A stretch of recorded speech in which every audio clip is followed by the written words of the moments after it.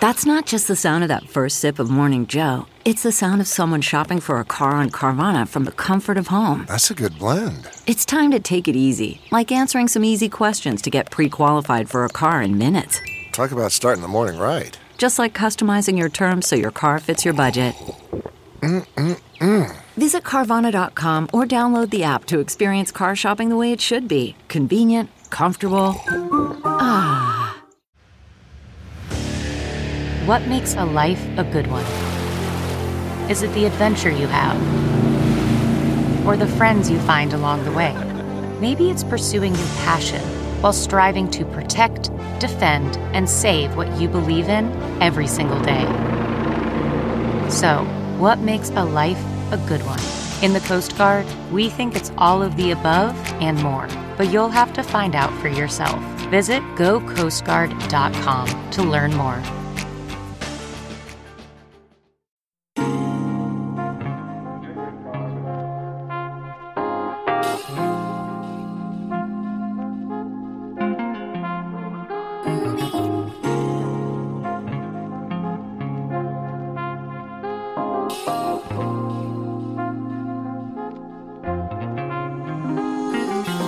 Hi, everyone. Thanks so much for joining us today on China Corner Office, a podcast powered by SupChina, the New York-based news and information platform that helps the West read China between the lines. I'm Chris Marquis, a professor at Cornell's Business School, and today's episode features a discussion with Xavier Naville, who spent about 15 years at the head of a vegetable supply company in China and has many fascinating stories to tell about the ups and downs of doing business in China. Those of you who've been to China in recent decades have no doubt seen the growing ubiquity of US-based fast food restaurants such as McDonald's, KFC, and Starbucks. But you may not have thought in detail about their supply chains and how China may have unique challenges in this regard. While in the US, much agricultural production is in large, consolidated farms, this is not the case in China, where there are about 500 million small farmers that each have a very small plot of land. How do these large chains with expansive operations all throughout China get the raw materials and ingredients they need for their offerings from such a dispersed system? Enter Xavier, who founded and ran a firm that filled this market void and has recently written about his experiences in a candid and revealing book titled The Lettuce Diaries: How a Frenchman Found Gold Growing Vegetables in China. The book has a variety of entertaining examples and anecdotes that provide much insight into China and its business environment, and I highly recommend it. Two things I really appreciated about Xavier's approach is that instead of following the formula of many management books that explicitly list a number of key takeaways for readers, Xavier follows more of a narrative format where he draws out revealing stories from his on-the-ground experience. And he is quite open as well in many cases to discuss how the ideas he had initially failed or he ran into problems, which is also rare in these type of books. So we need really a lot more types of books like Lettuce Diaries that expose the complexity of business in China in this way. Some of the key topics we discuss are the challenges of different standards and taste across national and cultural borders. For instance, while bag salads worked well in the US and EU, it's important to know why they didn't in China. Also telling are stories such as challenges of supplying broccoli produced in China to Japanese consumers, and also a telling disaster with green onions. As noted, the agricultural sector in China is highly dispersed, leading to complex supply chains with at times many middlemen. One well-known case in this regard was exposed in the 2008 milk powder scandal, which we discuss, and also some of the government reforms to prevent that from happening in the future. We discuss as well this issue of middlemen in the produce environment specifically, and how Xavier has worked to treat farmers fairly while also meeting his customers' quality needs. As he reflects, I tried to replicate California in China, and it ended up being a disaster. And there is much to learn about the system he and his firm ended up creating. At times the book is a real page turner. For instance, at one instance, one of his top employees attempted to stage a coup and take over management of the company from Xavier. And he has a lot of insights, which we discuss into managing a Chinese workforce. While his firm had 1,500 total employees, he was the only non-Chinese.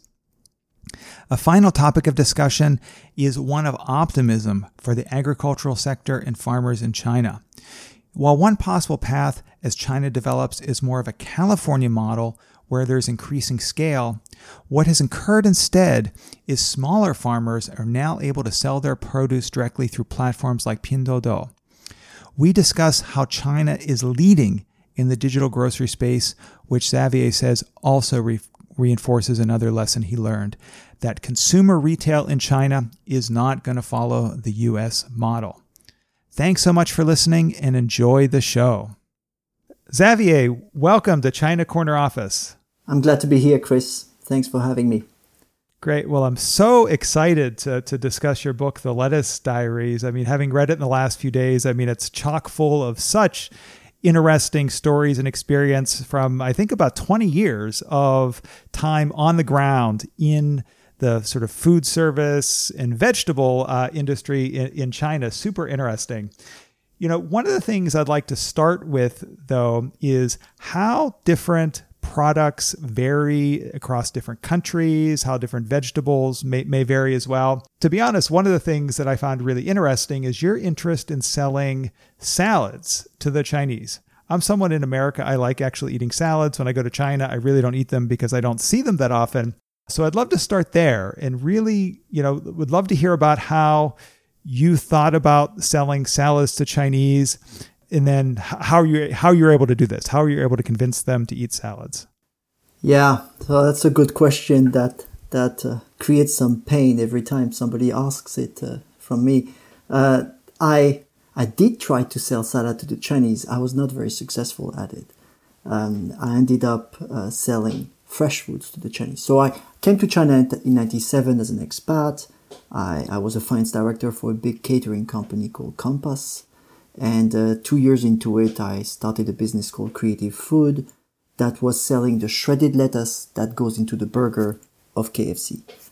I tried a number of business models. One of them was to try to create bag salads that I sold to supermarkets in China to Chinese consumers. And very quickly, I realized that it did not work better. And the mistake I made is that I thought that what worked really well in the US, the aspects of food safety and convenience of eating cut, clean salad would attract the Chinese consumers. And it did not appeal to them. There's a number of things that I learned that we can talk about that explain why it didn't work. First, they thought that a salad in a bag was not very appealing and was not very fresh.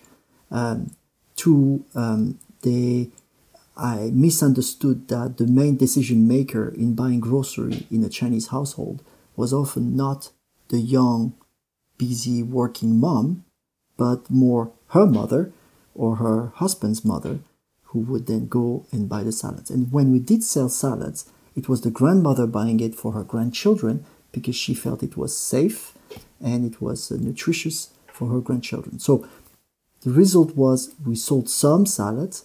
We did not change Chinese culinary habits, and we had to pivot to focus on different type of foods and product.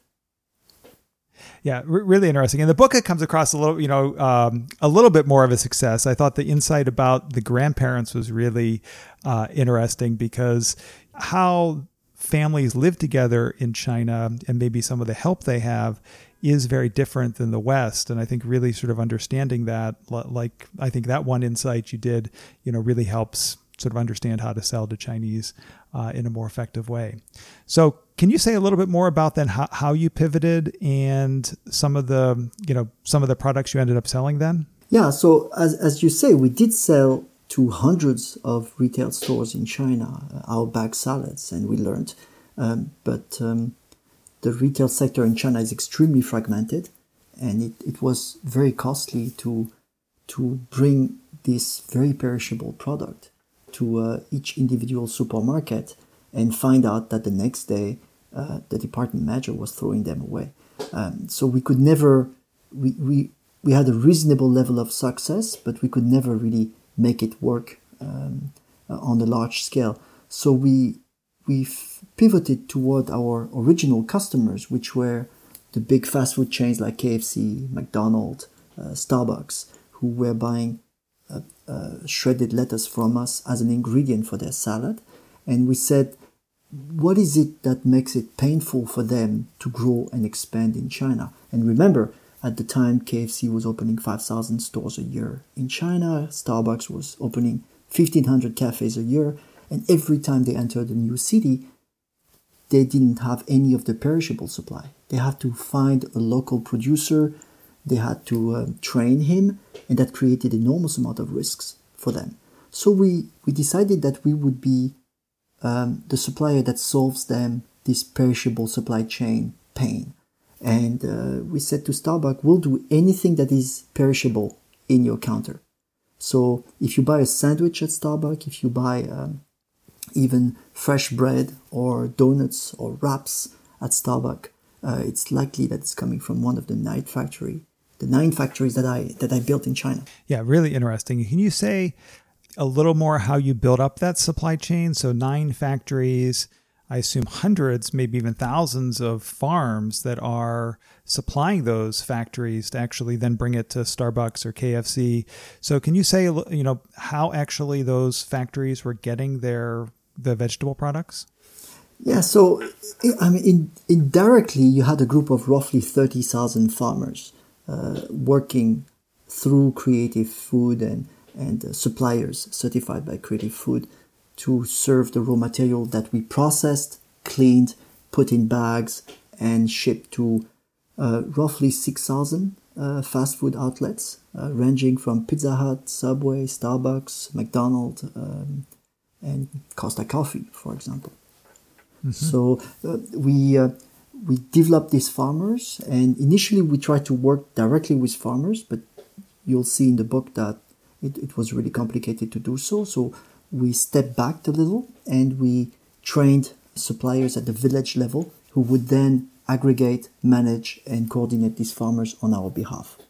But we grew lettuce from the Inner Mongolia plateau in the summer down to Yunnan province or Guangdong province. So, anybody can cut vegetable in the back of their kitchen. It's a whole different game when you want to supply KFC and McDonald's with a product 365 days a year. Because if they, in percentage of their volume, we were a tiny little supplier. But if they didn't have the shredded lettuce, they could not sell their burgers. And very often that was a third of their sales. Yeah, right. That's really interesting to think about, the geographic diversity with which you're sourcing.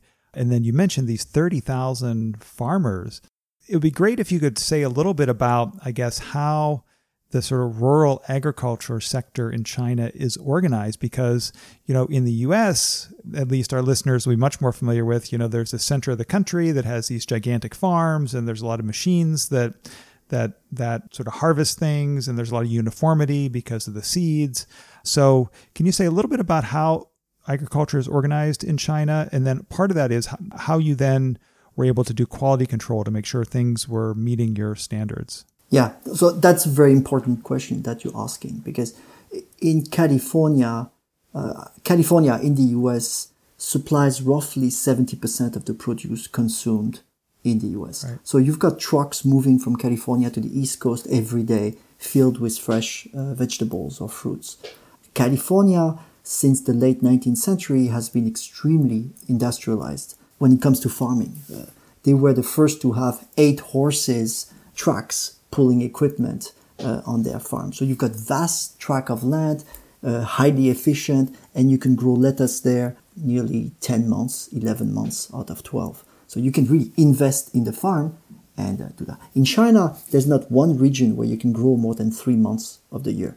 So you're constantly moving around to try to have a supply around the year. Now, the other thing is that while in California, you've got industrial farms and very professional farmers and people who spray fertilizer with airplanes, in China, you've got roughly today 65% of the population that is urbanized, that leaves you with roughly 500 million farmers. And the total arable land in China is much smaller than the land mass. So China feeds 25% of the world population with only 9% of the world arable land. So as a result, you've got 500 million farmers splitting a very small overall plot of land, and the average size of the farm in China is less than 1 acre.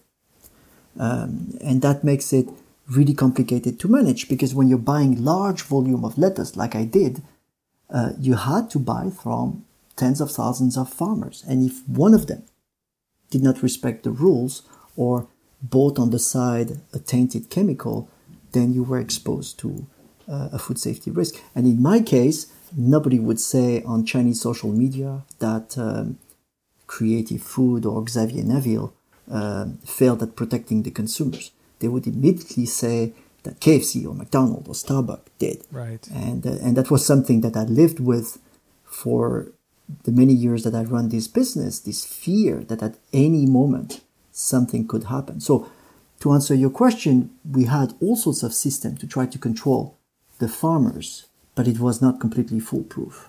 And one of them was to certify suppliers at the village level who were intimate with the local community of farmers, because there's lots of politics going on, at the village level. And you can't be involved in that as a foreign business. And we trained these people and we incentivized them properly in order to provide us the level of quality that we wanted. And what happened is that it was a struggle for the first 2 or 3 years. But once farmers realized that we never really paid the best price, but we always bought. We bought every day. And for a farmer who's got vegetables in the ground, that's invaluable. Because otherwise you lose it, if nobody's buying it. And little by little, we built trust, and people realized we were here to stay. And we built a reliable supply chain, probably one of the best perishable supply chain in China today. Yeah, definitely. And I can see why, a place like KFC or Starbucks would really want to, work with you, because, that is, like you said, if there were any sort of issues, it would come down on their brand. And I'm, thinking my experience in the US, there are frequent, maybe once a year, I'll read about romaine lettuce having E. coli problems. And this is in the US where there's all, I think a lot of systems that try to, eliminate that through these large farms in California, like you mentioned. Can you say a little bit more about how you mentioned this deep relationship? Did you, test any? Were there examples of where maybe you found out some farmers weren't respecting your standards, so you had to get rid of them? I'd love to hear more about how you were able to manage this process. Yeah, so we did a number of things. We created our own model farm, because farmers didn't listen to anything you said. Every time you told them to buy the right fertilizer, they would say yes, but it's expensive. So we built our own model farm where we tested different agricultural practice. And it was funny because farmers would come there, we would fly them in, and they would look at the farm, they would say, hey, it's working. Let me try that next season. And that was worth many, many talks. The other thing we did is, beyond the normal qualification of the soils, we tested the soil before starting there. We had agronomists flying in for key periods of the growing process. I don't want to get too technical, but they would fly in for the transplanting from the greenhouse to the open field. They would fly in for the chemical application. We would buy the chemical directly from the manufacturer and give it to the farmer or sell it to the farmer, because initially we gave it to the farmer, they sold it and bought the cheap toxic one to save money. So we had to sell it to them so that it would make no sense for them to sell it. Yeah, wow, interesting. On this topic of, in some ways, sort of, I guess, adulterated products, in the book you talk a little bit about how the sort of well-known in 2008 milk powder scandal, and that was very much a result of the sort of middleman. So it wasn't necessarily the farmers or the folks that were raising the cows per se. but actually this set of middleman. And this is, could you comment a little bit on that and how that, your experience with Chinese farmers and potentially middleman really shapes your understanding of that case? Yeah, so picture this environment where you've got 500 million farmers supplying foods to 900 million urban dwellers. The way you do that is by creating a multi-layer supply chain made of intermediaries. So in average, in the case of produce, the produce is going to change hands 4-5 times before it gets to the consumer in the city. And every time it's an opportunity for abuse of the product, mechanical damage of the product, but also people will add stuff. So when it comes to meat, people will inject water so that the meat gets heavier. If it's strawberries, we've seen scandals where people injected a dye to make it look redder. In the case of vegetables, they would often dip them in water to make them weight more. So you buy a really fresh vegetable, and after one day, it's all wilted. So that's the kind of issue that you have. So just to remind your audience about the Saint-Loup scandal in 2008, the largest dairy processor in the world, called Fonterra in New Zealand, invested and took a 40% stake in the number 2 dairy infant formula in China. The name was Saint-Loup. It was considered one of the safest brands for parents in China. It was considered one of the high-profile Chinese brands, and Fonterra's strategy in China was based on being the number 2 infant formula with Saint-Loup. Toward the end of 2007, we started to see reports in the media that babies were getting sick drinking infant formula from Saint-Loup, that they had kidney problems and so on. People found out that there was a carcinogenic component called melamine that was used in the milk in order to increase the protein content, because that's the way the milk was assessed at the factory gates. And when the Fonterra CEO in China discovered that this was the case, his first reaction was, we got to recall everything and save the babies from China.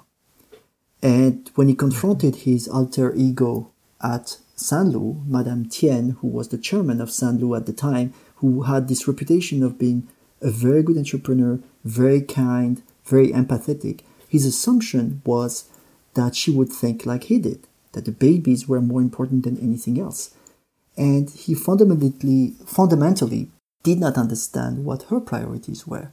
From her point of view, her number one priority was to preserve her company, the company that she had built and the employees that worked for this company. Second, she wanted to preserve the reputation of the region that had supported her as Saint-Loup grew. And third, on the eve of the Beijing Olympics in August 2008, the last thing she wanted is create a huge food safety scandal that would impact the image of the country.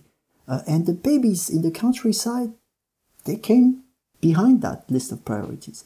And the biggest mistake that they both did is that she assumed that the CEO of Fonterra would never shoot himself in the foot by disclosing this information publicly because it would affect his company. And he assumed that, coming from a Judeo-Christian background, that she shared the same Judeo-Christian beliefs and that the babies would come first. And that resulted in Fonterra blowing the whistle on Saint-Loup and Madame Tian being jailed for the rest of her life. Wow. Yeah. No. Thank you for filling all those details in on that case, and also, your examples of the different potential adulterations that could happen. And it's so, given what you mentioned about the way you monitored and tracked your farms, I can see how you're able to avoid some of that. Maybe to answer more directly to your question, because you were saying what were the role of the middlemen in that scandal. The middlemen were the people who bought the milk from the farmers and added the melamine in order to increase compliance with the quality control that Saint-Loup was running. People were not even testing for melamine, because melamine was, I think, some sort of chemical component used in Formica. So it was not even something you would test for. And the middlemen were the culprit. And that represented a shift in the way the Chinese government looked at food safety and supply chain back in 2008. That's a major shift because until then, the Chinese government was always trying to protect the peasant farmers, these 500 million people. Mm-hmm. And remember, they are the root of what the Chinese Communist Party is. And right. They shifted after 2008 and they said, this model is not sustainable. We gotta change the way food is produced in China. And in the space of 7 years following the scandals, China shut down thousands and thousands of small processors and made it really hard to operate dairy processing or dairy farming on a very small scale. And today, you would have nearly 70% of the milk produced in China that is coming from, I would call, state-of-the-art model farm that are as competitive as any of the farm I've seen in California.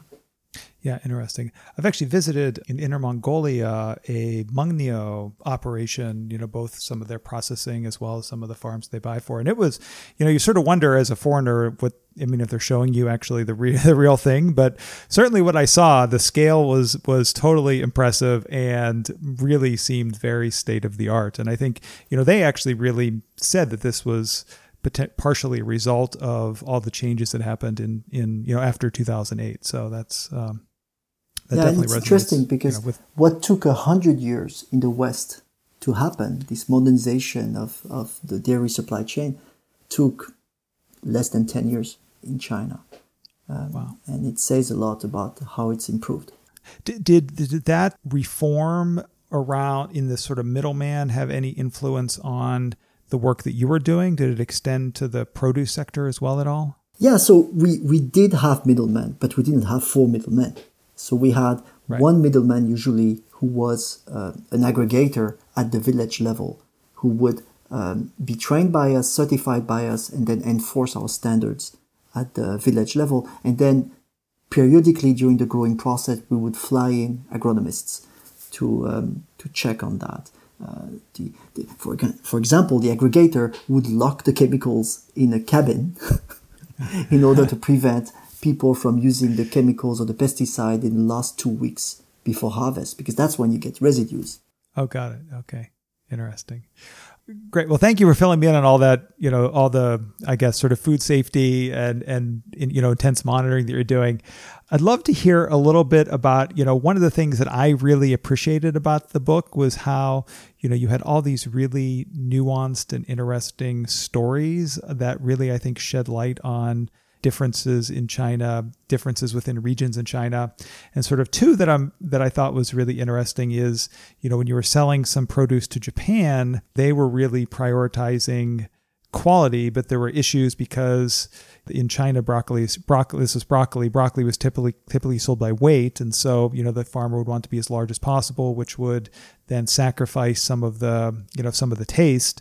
And then another case that I thought was really interesting was you had sold some green onions to KFC for some Peking duck type roll-ups. And in the North, they liked them because of their snacking, but then in the South, they didn't. Can you sort of say a little bit more about those stories and any other things about how, some of the variation that you found either internationally or within China? Yeah, I'll try not to get too technical there because I don't think anybody cares too much for the details of growing a broccoli or a green onion. But the essential point is that I was trying to grow broccoli to export to Japan. And I was trying to say to Japanese customers, we're going to provide you the same quality as the broccolis that you're currently importing from California, which was worth $200 million at the time. But we're going to do it in China. So instead of traveling 2 weeks by boat to Japan, from California, it would travel 3 days. So it makes for more flexibility, more responsiveness to market demand. So I had to meet Japanese standards that were currently met by Californian producers in China. And I was struggling because the farmers who were planting for us could not understand that we had to harvest the broccoli at an earlier stage when the crown was a bit smaller. Because in China, when they were selling it to the wholesale market, they were selling it by weight, and the higher the weight, the better money they made.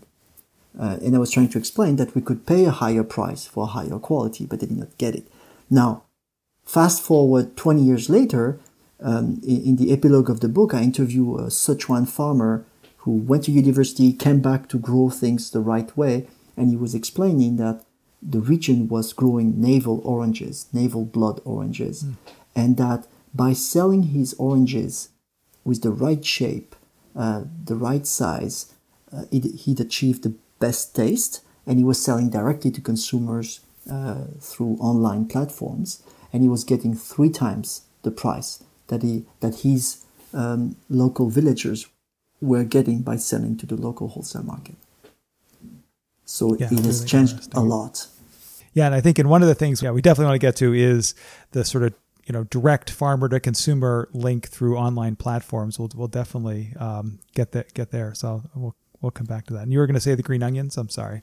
Yeah. So the green onion is a story that I tell in the book about KFC launching a new wrap, essentially, that including some green onions, and the sales were through the roof during the Chinese New Year period, and we could not keep up with the production because we had not planted enough at the time. And not only we had not planted enough, but we had planted the wrong variety.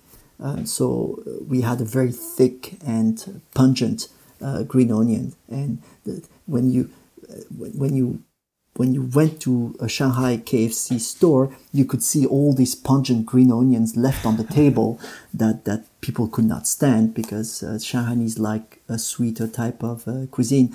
But in Beijing, where they eat green onions as a snack on the road as they walk, people loved it. So that was a funny contradiction. That shows you how it's really hard to judge China as just one whole group of people. Yeah, that's a really nice story. One of the things that I really enjoy talking about is sort of management of Chinese companies, particularly, expat versus more local managers. And I know that's changed a lot over time. And your perspective on this, I'm sure, is quite unique, given you were a, foreigner and perhaps the only foreigner at a company with, I think maybe, at some point 1,500 people, which is, quite a unique position. And so I'd love to hear some of your reflections on that.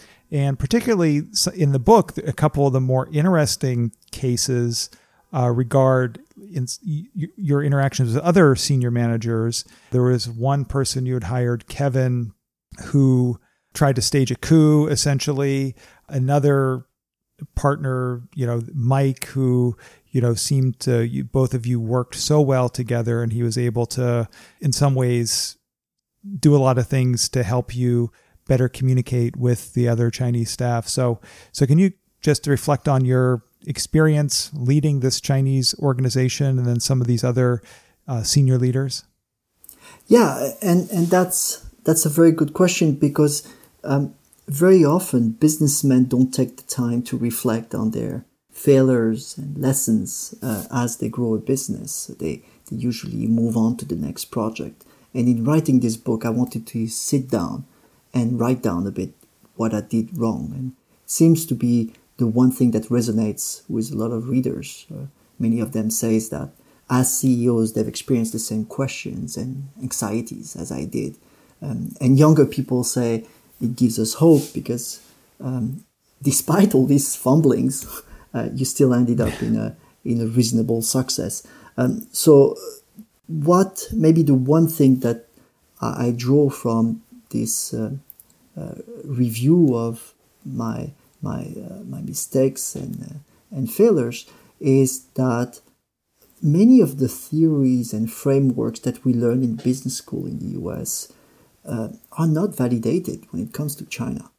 And China is full of contradictions. So we're taught to set goals and delegate and let people run and hold them accountable. The reality is that, especially when I was growing the business, it's changed a lot, of course, but still the case. The talent are not mature enough to do that, and they often need a lot of hand-holding and a lot of help.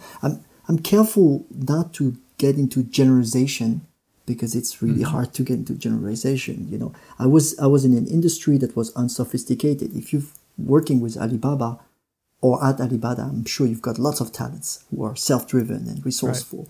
But in my case, we had to set goals, had a firm vision, but we had to still manage the people very carefully. Mike, who was my right hand at the time, Chun-Yi Bing, would often say, Xavier, you always say to people to go to F, and they leave your office and they have no idea how to go to F. What I tell them is, we're at A, go to B, come back to me and talk to me about what you find at B. And then I'll tell you how to get to C. And people felt really at ease with this way of working, because they got a lot of guidance. But by telling them to go to F, because that's what I had been taught to, I was putting a lot of pressure on them. And they usually did not even express their anxieties or their fears of succeeding.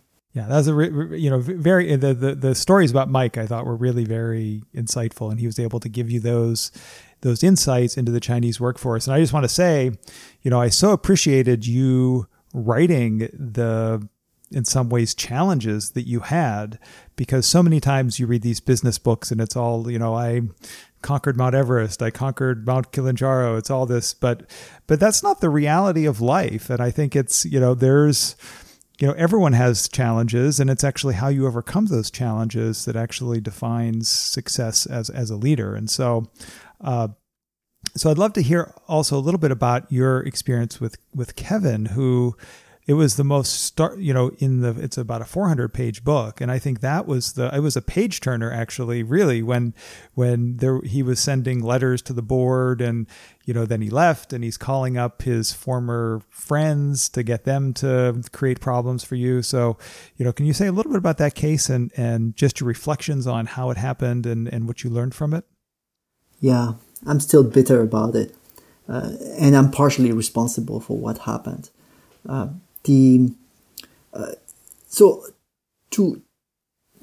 Kevin was a high-level marketing executive coming from multinationals like Colgate and Kraft, and I was really proud to hire him early in my tenure as a founder and CEO of the business, because I convinced him to take a cut on his package, and I said, "You'll be a partner," and I just let him run. And the one thing I did not do well is holding him accountable. I just trusted him. I wanted to trust him, and I trusted him. And what he did is that he recruited a lot of people from his own network. And at one point, he confronted me and he said, "Listen, I think you're a nice guy and you're a good financier, but you're not the right person for this business. This business needs a Chinese CEO." He was from Hong Kong. And it requires a tough leader. You're not tough enough. So I'll be the CEO and you'll be the CFO. You can be my CFO. And he started to write to the board and said, you got to back me and not back Xavier.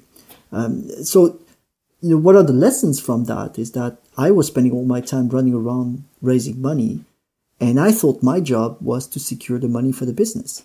I was actually not leading this business the way I should have led this business. I did not know anybody beyond my relationship with Kevin, and I was not creating these loyalties that you have to create in China if you want to secure the trust of your management team.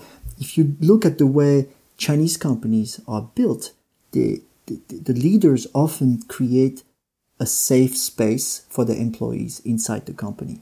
And when I say a safe space, it's because many of these employees come from outside the cities where you're operating. And their place of work is not just a place of work. It's often a social community. And that's very different from the US, where people's social community is outside of work. And the work is a dimension of their life, but it's not as prominent as what it is for these younger people in China. And I did not provide that space. The only person that these people could relate to was Kevin. And they did not always agree with the way he was doing things. They saw very early on what he was doing, but they did not come up to me because they did not know me. when I asserted myself, fired Kevin, and fought him while he was trying to convince people to resign and leave the company, people started to realize that I was there, that I was making decent decisions, and they started to trust me. We formed a bond together that lasted for many years. Most of the leadership team is still in place today at Creative Food when it's now a $150 million business. So I guess my biggest failure in the case of Kevin, and the lesson I'd like people to remember, is that in China, as a leader, you want to maintain several prods into the organization, and you want to be very involved in many aspects of people's life in a genuine way, as a way for them to feel that you care. And if you do, then people will communicate with you. So the models and frameworks that I had learned at business school just simply did not apply. If you look at successful companies like the hot pot chain Haidilao, which I think has a market cap in Singapore that is larger than Yum Brands in China with their 6,000 or 7,000 restaurants. Wow, Haidilao has the lowest turnover rate among their employees across the entire food service industry in China.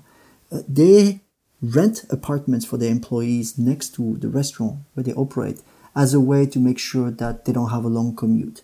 And they don't just rent the basement unit in the compound. They rent a nice unit. They'll give cash subsidies to the parents. They'll allow the employees to put their parents as dependents on their health insurance. And by doing this, they're creating that safe space where people say, they genuinely care for me. Interestingly enough, Starbucks, as a foreign company, is now adopting a lot of the same principles. They're allowing their employees to put their parents on their health insurance. And guess what happens? The parents are saying, you're not resigning from that company. You're not leaving that company. That's a good company. They're good for us. Yeah, those are great examples. And whenever I before COVID, every year I would take students to China for a couple of weeks. And, I really like Haidilao's food, actually, although some Chinese folks will tell me that it's not the best hot pot necessarily. I'm not can't discern it well enough. But the practices, not just for employees, but also for consumers, where, you can get your nails done or your shoes shined or you get all these free snacks. And to have the students sort of experience that and then learn about some of these employee benefits, I think really changes it's a good way to actually see on the ground actually how business is actually different in China. So that's really. And you're right when you take the example of people doing your nails while you're waiting at Haidilao, because the only way this type of small innovations are possible is because the culture at Haidilao is to empower the restaurant manager to make decisions on his own without going back to the headquarters. So I'm pretty sure that the way it happened is that the restaurant manager got this idea, did it right, got a lot of good feedback from customers, and they just spread it around to the rest of the organization. Now, contrast that with the classic multinational approach where the manager in China constantly has to educate and convince people at headquarters. In a matrix organization, it's even worse. He has to not only convince the CEO, but all the different functional head that what he's doing in China or what he's experimenting with in China is worth considering. That makes for an organization that is slower, that is less agile in the Chinese market, and as a result, less competitive. My strength was I was not familiar with the operating environment. I did not speak good Chinese, but I could make decisions fast. And people quickly figured that when I fired Kevin, I would make decisions fast if they presented their ideas in a form that was easy to understand for me. So there was no long ramble, there was no indirect communication as often Chinese use when they're dealing with their superior.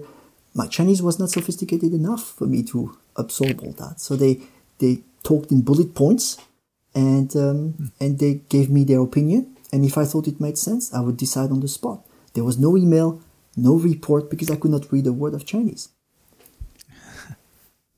Yeah, good. Yeah. Local adaptation and quick decisions. I mean, that's, I think, a key thing about the environment. One of the other things that I thought was so telling and interesting that you talked about is the use of contracts. And from a Western perspective, if you're a farmer, I mean, you want a contract because that actually sort of guarantees in the future, you'll be getting some payment and there's some relationship. But, as I'll quote your book here, and this is from Mike, he said, no peasant will ever feel bound by a contract, but it doesn't mean you can't work with them.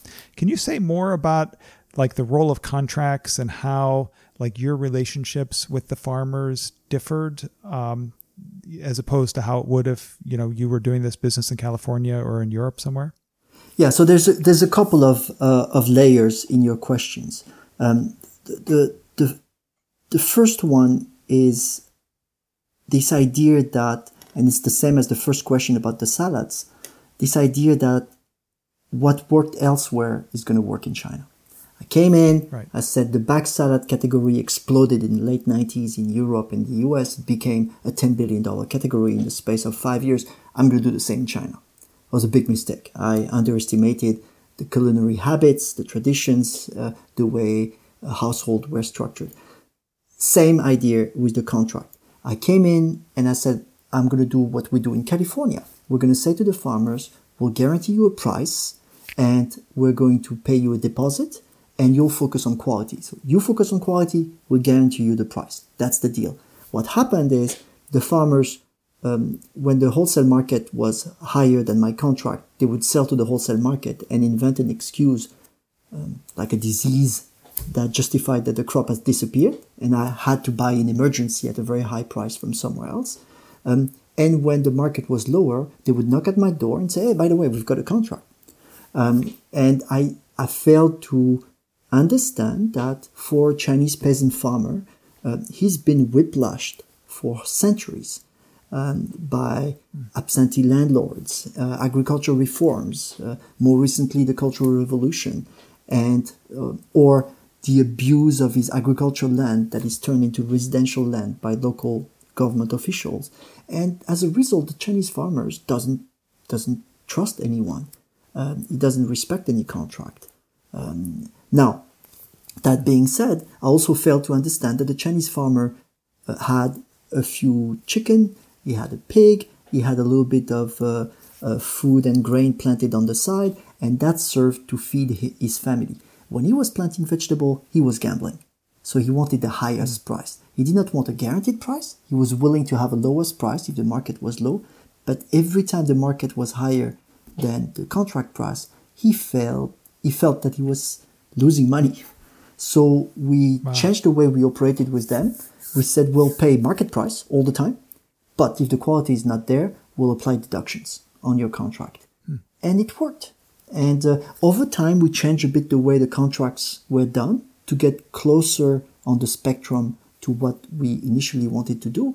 But it happened because we had created that safe space with the farmers where they knew that we were here to stay, that we were buying regularly, and that we would not let them down like many middlemen would. Many middlemen go to China, go to a village, they say, plant this thing, I've got a fantastic market, everybody plants, and if the market is down, suddenly they disappear. They'll never buy. So the farmers, when they saw me initially, they saw that type of person.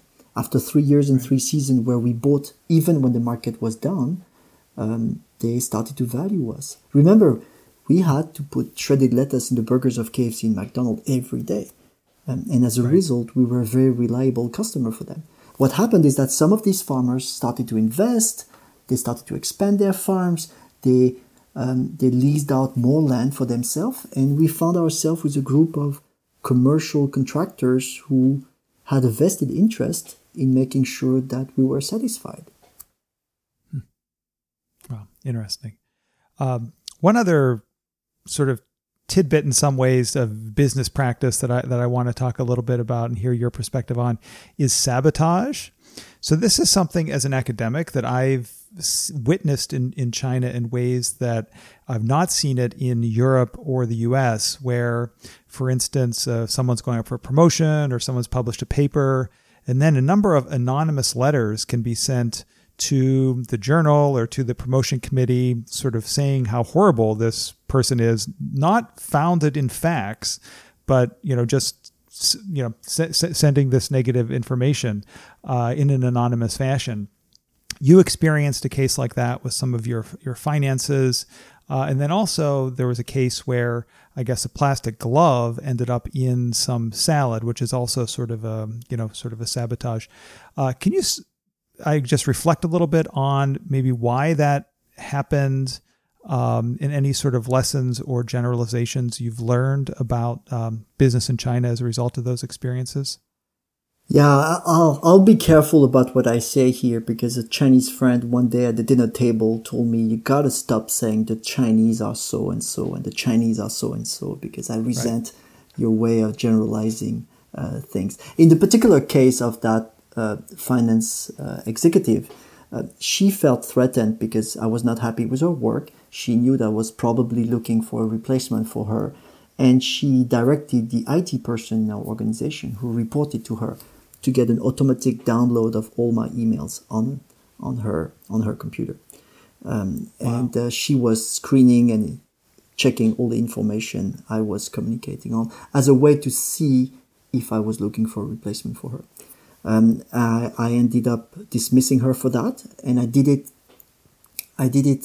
I knew from experience that if I was not doing it in an elegant fashion, she would resent me for the loss of face that it represented, and she would try to hurt me in different ways. So I paid her a generous compensation, and I broke it down over time, over 6 months, to make sure that if she did anything against the company, she would lose out. Usually people moved on. For 2 or 3 months they would be really angry, and then they would find a job and move on with their life. In her particular case, she waited until the last day of the payment. I signed the check. I flew to the UK, and when I arrived in the UK with a set of investors, they all had received an email overnight from her accusing me of embezzlement and using all sorts of information she had collected in her emails. Now, I hesitate to say that it's a common practice, but that's one reason I always advise my clients in China to do everything above the board. And as a multinational in China, you're held to a higher standard, and you do not want to be blackmailed by a former employee, similar to the way I was blackmailed. In my particular case, I had moved around equipment from factory to factory without keeping the books up to date. So it looked like some equipment were missing on the books of some factories, and she accused me of embezzlement and stealing the equipment, which was not the case. And that's really the one lesson I would draw from that, is that when you're in China, you want to adapt to the local environment, but sometimes you get caught into things are changing so fast that you have to make decisions very quickly that may not be in the best interest of the business long term. And the one thing to keep in mind is to act local, but to keep global standards of transparency and ethics, to really build an enduring business. So I guess that's, I don't know if I'm answering the question. Good advice. No, very good advice. Thank you. The last sort of area that I'd love to talk a little bit about is fast forwarding now to the present. In China, this really unique in the world system has developed, where there's platforms, Pinduoduo is the most well known, where individual farmers are able to then connect with consumers. You mentioned the farmer in I think it was Sichuan that was selling oranges and is able to get 3 times higher by selling high quality oranges directly to consumers. Can you both describe this a bit for our listeners, and then also maybe say what does this sort of platform and digitalization of China's food chains have to say about the future of food chains, maybe in the US or Europe?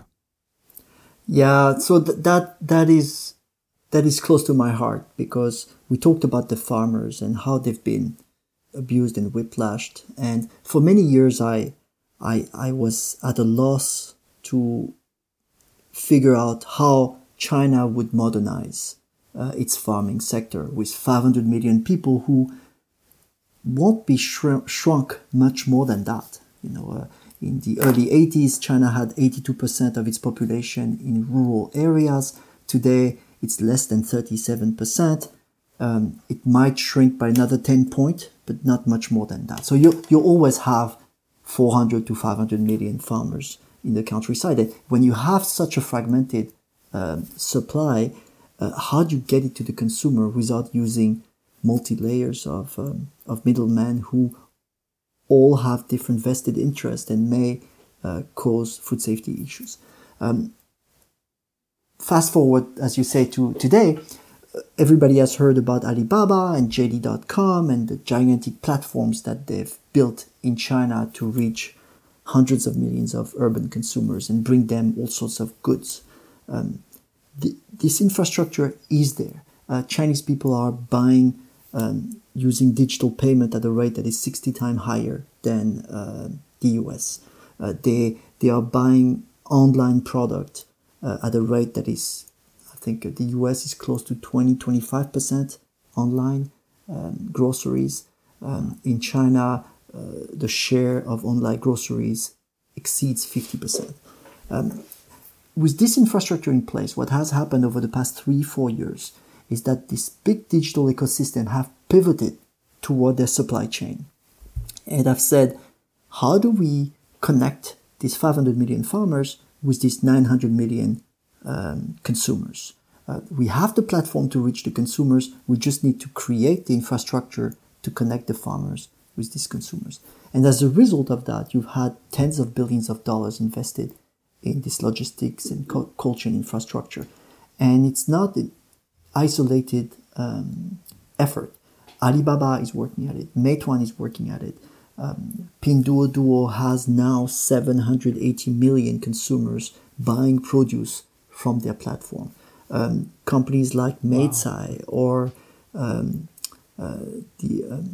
Xincheng Life have raised hundreds of $millions at valuation exceeding $1 billion. They are investing huge amount of money to provide Chinese consumers with a more direct way of buying produce or food in general from the countryside. And that's a very interesting model, because for many years I thought the solution was something that we've seen in the West, the consolidation of the farming operation in the countryside into larger corporate farm that would be easier to control. And China has done that in certain measure with the dairy industry, or in general the animal husbandry industry, pig raising, beef cattle, poultry. But when it comes to horticulture and vegetables and fruits, it's much more difficult to do. It's probably still going to be hundreds of millions of household farms and family farms. I've yet to see a corporate farm in the horticulture sector that makes money. It's an issue of daily care.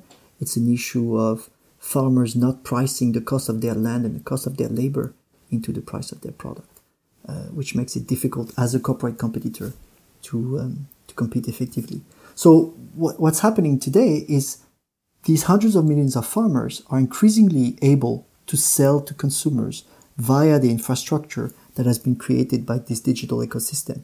So consumers in a compound in Shanghai are now able to go online and group together to organize a truck to come from Sichuan and deliver directly to them.